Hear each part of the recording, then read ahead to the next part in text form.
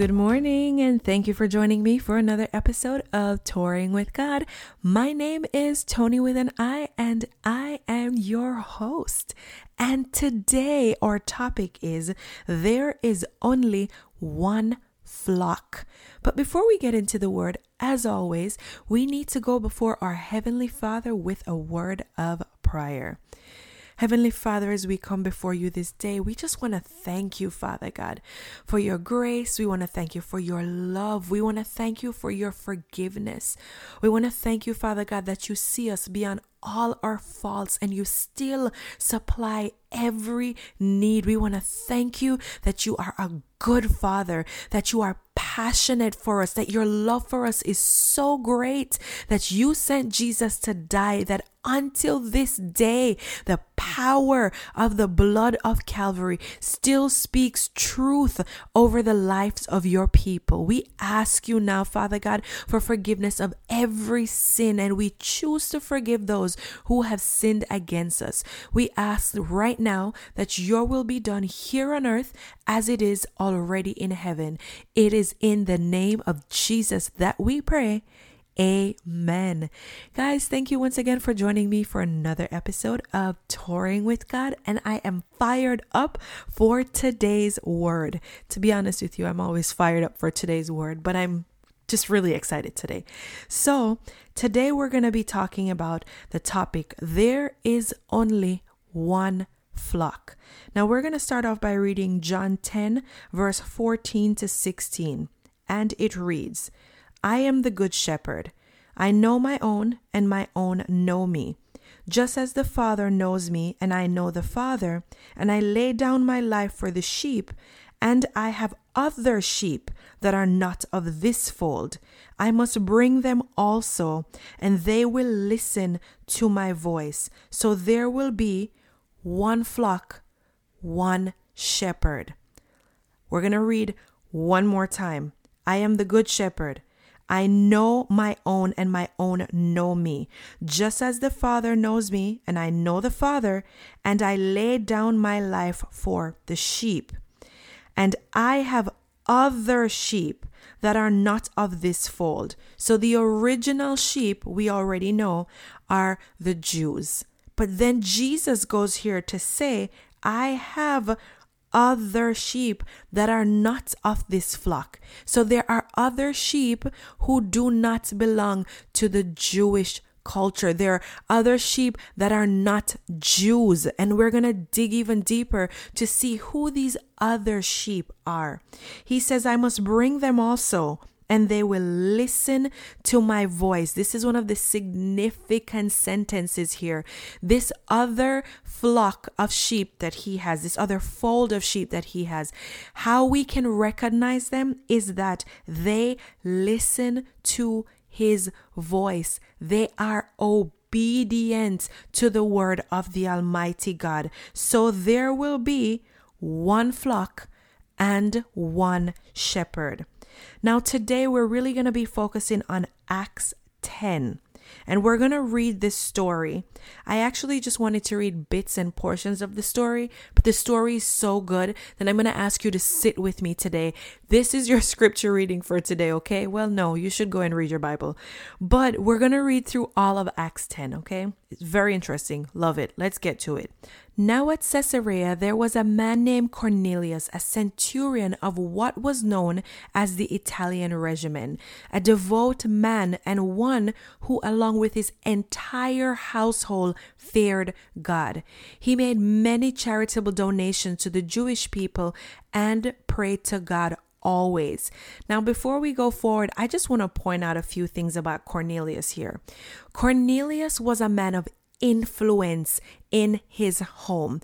We see here where it says Cornelius and his entire household feared God. So we can look at Cornelius here and we will recognize that it was saying basically, as for me and my household, we choose the Lord God Almighty. That is what was happening here with Cornelius and his entire household followed exactly what it was that Cornelius was doing in this time. Now you have to recognize that these people in this time were worshiping many gods. They worship many idols. These are lowercase g's, not the big almighty God, not the great I am. They were worshiping idols, false gods. But Cornelius chose to worship the Lord God Almighty.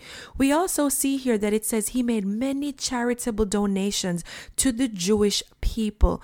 Now, a few weeks ago, we read that scripture that told us that when we give to the one that is hungry, when we feed the one that is hungry, when we clothe the one that is naked, when we visit the people that are in prison, when we do these acts of kindness and of love, we are a representation of Jesus Christ, our Savior, and we are giving back to the Almighty God. We are not just giving to these people, but we are giving back to the Lord God Almighty Himself. We also see here that the word says he prayed to God always. He was just crossing every T and dotting every I. The word of God tells us that we are to pray without ceasing. And we see that even here in the way they describe Cornelius, that he was a man who prayed to God always. Now we're at verse 3.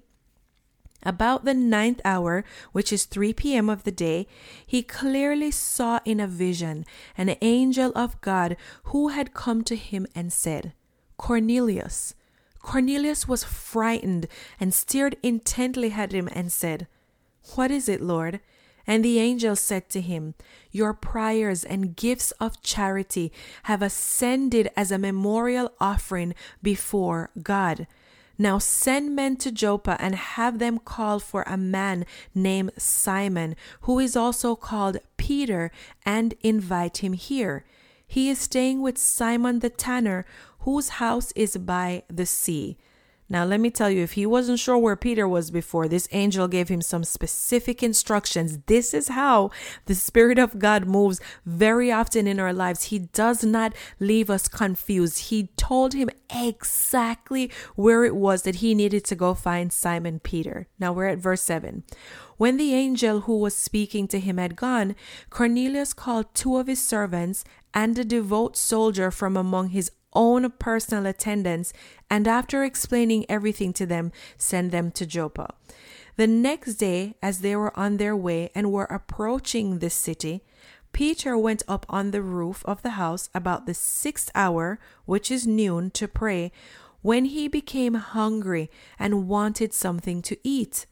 While the meal was being prepared, he fell into a trance, and he saw the sky opened up and an object like a great sheet descending, lowered by its 4 corners to the earth, and it contained all kinds of 4-footed animals and crawling creatures of the earth and birds of the air.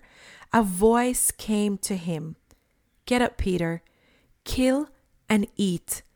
But Peter said, no. Actually, he didn't. Verse 14 said, But Peter said, Not at all, Lord, for I have never eaten anything that is uncommon, which is unholy, or ceremonially unclean. And the voice came to him a second time, Peter, what God has cleansed and pronounced clean, no longer consider it common or unholy. Now, I also want to point out something here. Peter is saying to the Lord here, all these things that you have on the sheet, I don't eat this stuff. According to the word of God, which we will see in Leviticus 11, that's actually a part of your scripture reading for today. Leviticus 11, from the beginning all the way to the end, it talks a lot about the unclean food and the things that they should and should not eat. So when Peter says that these foods are considered ceremonially unclean, he is referring to the things that are spoken in Leviticus 11. Now, this happened 3 times, and then immediately the object was taken up into heaven. Now, once again, Peter sees these things that were once told to him were ceremonially unclean. You should not eat it.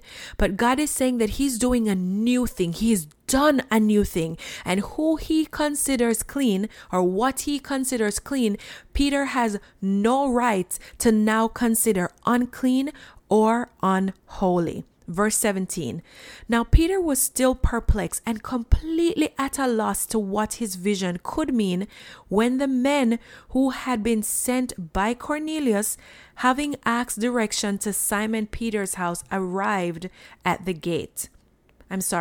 Having asked directions to Simon's house, arrived at the gate. They called out to ask whether Simon, who was also called Peter, was staying there. While Peter was thoughtfully considering the vision, the Spirit of God said to him, "Now listen, 3 men are looking for you. Get up, go downstairs, and go with them without hesitating or doubting, because I have sent them myself." Once again, guys, this is what obedience to the Holy Spirit looks like. It says here, this is verse 20, get up, go downstairs, go with them without hesitating or doubting. I just want to point out here that very often your obedience to the Holy Spirit will look just like this. It may sound like something that is not of the ordinary, something that you would not normally do. It may sound like, is this really God? But when we know the voice of our Heavenly Father and we know that the Word of God speaks truth, He would not instruct us in any lies or deception.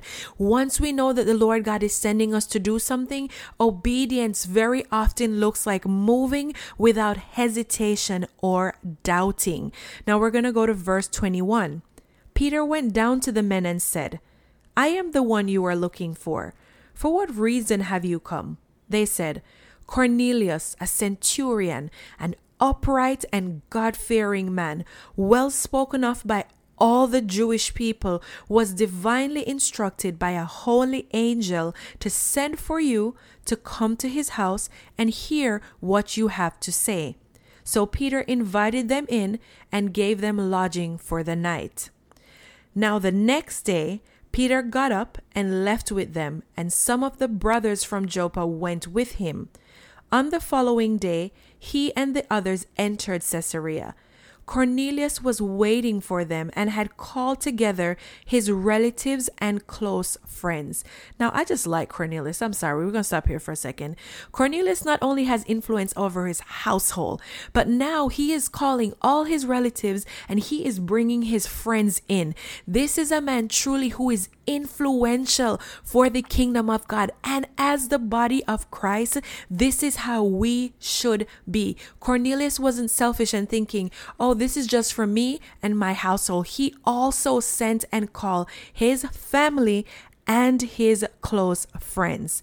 So now we're at 25. When Peter arrived, Cornelius met him, fell down at his feet, and worshipped him. But Peter raised him up, saying, "Stand up. I too am only a man." We're going to stop again. Another thing here that I want to point out. Peter is here to see Cornelius.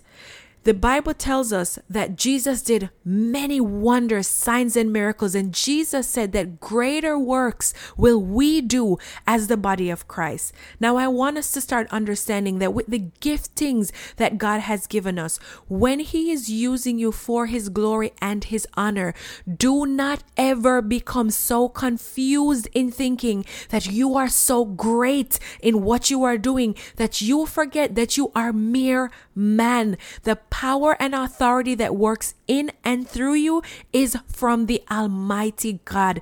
We see Peter here saying to Cornelius, "Do not bow down to me.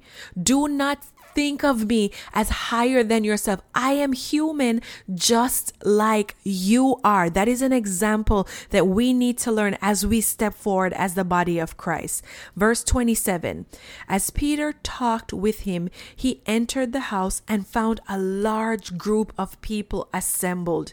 He said to them, "You know that it is unlawful for a Jewish man to associate with or befriend a Gentile or to visit him. And yet God has shown me that I am not to call anyone common or ceremonially unclean. Now, that story, I don't know if it rings a bell to anyone else here, but if we go back and take a look at a very familiar story for me, and I'm pretty sure for many of you, it is the story of the Samaritan woman and Jesus as seen in John 4, verse 9. And that says, the Samaritan woman said to him, that is Jesus, "How is it that you, a Jew, ask for a drink from me, a woman of Samaria? For Jews have no dealings with Samaritans." So we see here once again, Jesus, even before Peter had this opportunity with Cornelius, had gone out and associated himself with the person that was considered uncommon or unholy. And we see several times throughout scripture where Jesus did this. But though the Samaritan woman thought, "How could you want to talk to me, a Samaritan? Jews have no dealings with Samaritan," but he was Jesus Christ, and already he was setting an example for us. So now we jump back into our story with Peter and Cornelius, and we see that Peter is also saying to Cornelius that God has shown me, the Holy Spirit has showed me that whoever God calls clean, I have absolutely no business calling them unclean. Therefore, verse 29, when I was sent for, I came without raising any objection. So I asked, "For what reason have you sent for me?" Cornelius said, 4 days ago to this hour, I was praying in my house during the 9th hour between 3 and 4 p.m. And a man dressed in bright, dazzling clothing suddenly stood before me, and he said, "Cornelius, your prayer has been heard, and your acts of charity have been remembered before God, so that he is about to help you. Therefore, send word to Joppa and invite Simon, who is also called Peter, to come to you. He is staying at the house of Simon the tanner by the sea. So I sent for you at once, and you have been kind enough to come."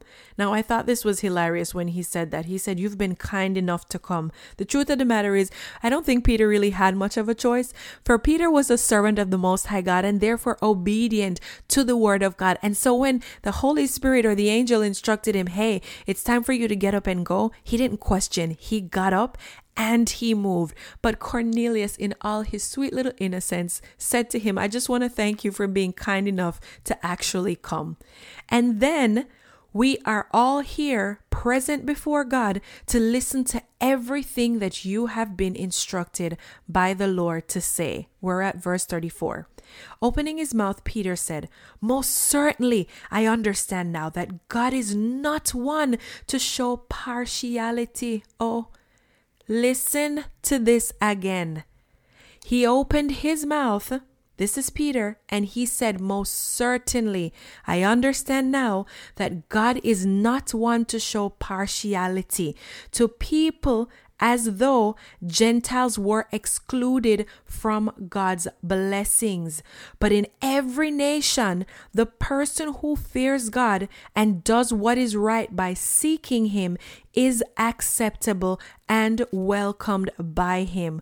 Once again, a familiar scripture, "For God so loved the world that he gave his only begotten Son, that whosoever," there was not a color that was spoken of, a creed, a nationality, a language. It says that whosoever believes in him shall not perish, but have everlasting life.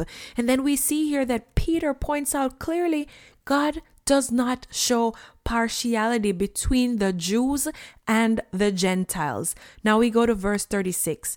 "You know the message which he sent to the sons of Israel, announcing the good news of peace through Jesus Christ, who is Lord of all.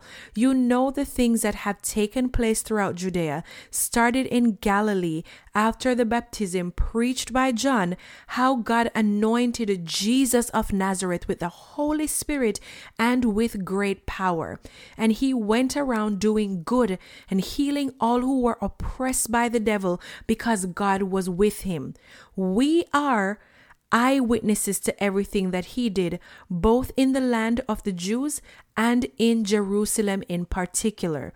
They also put him to death by hanging him on a cross. God raised him to life on the third day and caused him to be plainly seen, not to all the people, but to the witnesses who were chosen and designated beforehand by God, that is, to us who ate and drank together with him after he rose from the dead.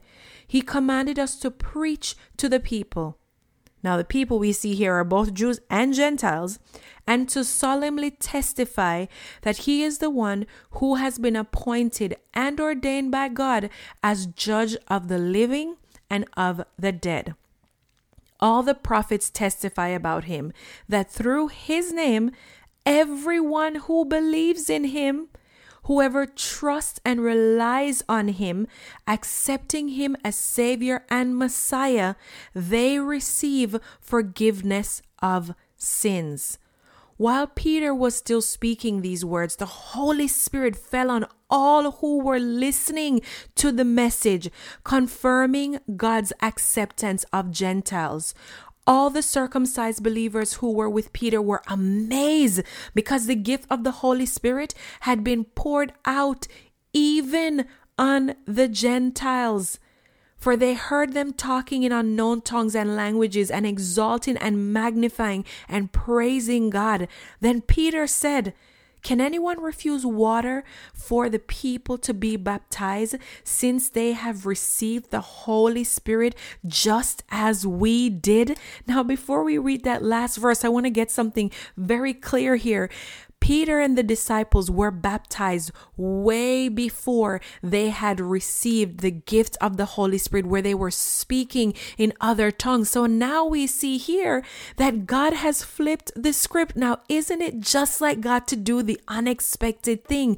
Here are these people, the Gentiles, not considered the chosen ones, but here they are listening to the word of God. There is power and authority that comes in hearing the word of God. And as he speaks the truth of the gospel, these people begin speaking in other languages. And Peter is like, wait a minute, hold up. Let's get this straight here. They just received the gift of the Holy Spirit and they haven't even been baptized. So then this simply means, who are we to hold these people away from being baptized in the name of Jesus Christ, our Savior? So we see verse 48 says, "And he ordered that they be baptized in the name of Jesus. Then they asked him to stay there for a few days." Now, I also want to take a really quick look at Revelation 7, verse 9 to 10. "After these things I looked, and this is what I saw. A vast multitude which no one could count, gathered from every nation, from all the tribes and peoples and languages of the earth, standing before the throne and before the Lamb, dressed in white robes with palm branches in their hands, and in a loud voice they cried out, saying, 'Salvation belongs to our God, who is seated on the throne, and to the Lamb, or salvation is the Trinity's to give, and to God, the Trinity, we owe or deliverance.'" That is the Father, Son, and Holy Spirit. We owe our deliverance. Now, guys, we just read Acts 10. I love that story in Acts 10. But here in Revelation 7, verse 9 to 10, I want to point out once more, there will only be one flock. The word of God says here that there was a multitude which no one could count. They were gathered together from every nation, from every tribe, from every people, and from every language. We have a tendency to believe, and this is something I see so often in the body of Christ, that we are to be segregated. We have black churches, we have white churches, we have Hispanic churches. But let me just make it very clear to you. God is not a God that lies. He is a God of love, And so if you, as the body of Christ, have in your heart any hatred against a brother, and we say a brother or a sister because they are the children of the Most High God, and so considered your brothers and your sisters, if you have anything on the inside of your heart that despises them because of the color of their skin or the language that they speak or where they come from, I would like to make it very clear right now. You need to be like Peter. You need to be amazed that these people are entering in here and now, and then drop it and let it go. Fix that real quick and in a hurry. It's okay that you're amazed for a second, but then you need to let that go. Heaven is not a place of confusion. God will not allow hatred into heaven. He will not allow segregation into heaven. There is one heaven. There is one shepherd. There is one sheep, one flock. We will not be separated as the body of Christ, but we will come together as one. And in that time, we are going to worship Jesus Christ as our Lord and Savior. So my encouragement for you today is to start to love your brothers and your sisters in spite of their nationality, the language that they speak, the color of their skin. We are called to be different as the body of Christ and not to blend in with the rest of society or the rest of the world. For our God is a God of love, and as his children, so are we. Heavenly Father, as we come before you this day, we just want to worship and adore you. We thank you, Abba Father, for your word that teaches us, Father God, that we are called to love each other. You ask us to love even our enemies. And so in this time, we ask you to cleanse our hearts and our minds, Father God, of every deception and of every lie that tells us that we are whether greater than another brother or sister in Christ, or that we are the only chosen ones and there is no room for people because of their color or their nationality. Open our hearts and our mind, Father God, to love the way you did when you sent Jesus to die, that all may have an opportunity to salvation. We love you, we worship you, and we thank you. It is in the name of Jesus Christ that I pray. Amen. Guys, thank you for joining me for another episode of Touring with God, and I will see you next week, Tuesday at 9 a.m. Please feel free to send me an email at touringwithgod@gmail.com if you need a Bible, or if you have any questions or concerns, if there's something I can answer for you, please feel free to ask me. We can probably start growing together. I can learn as you're learning, and then we'll just continue learning together. Feel free to send me an email. Visit us on TikTok and Instagram. Both are at Touring with God, and I will see you next week, Tuesday at 9 a.m. Bye.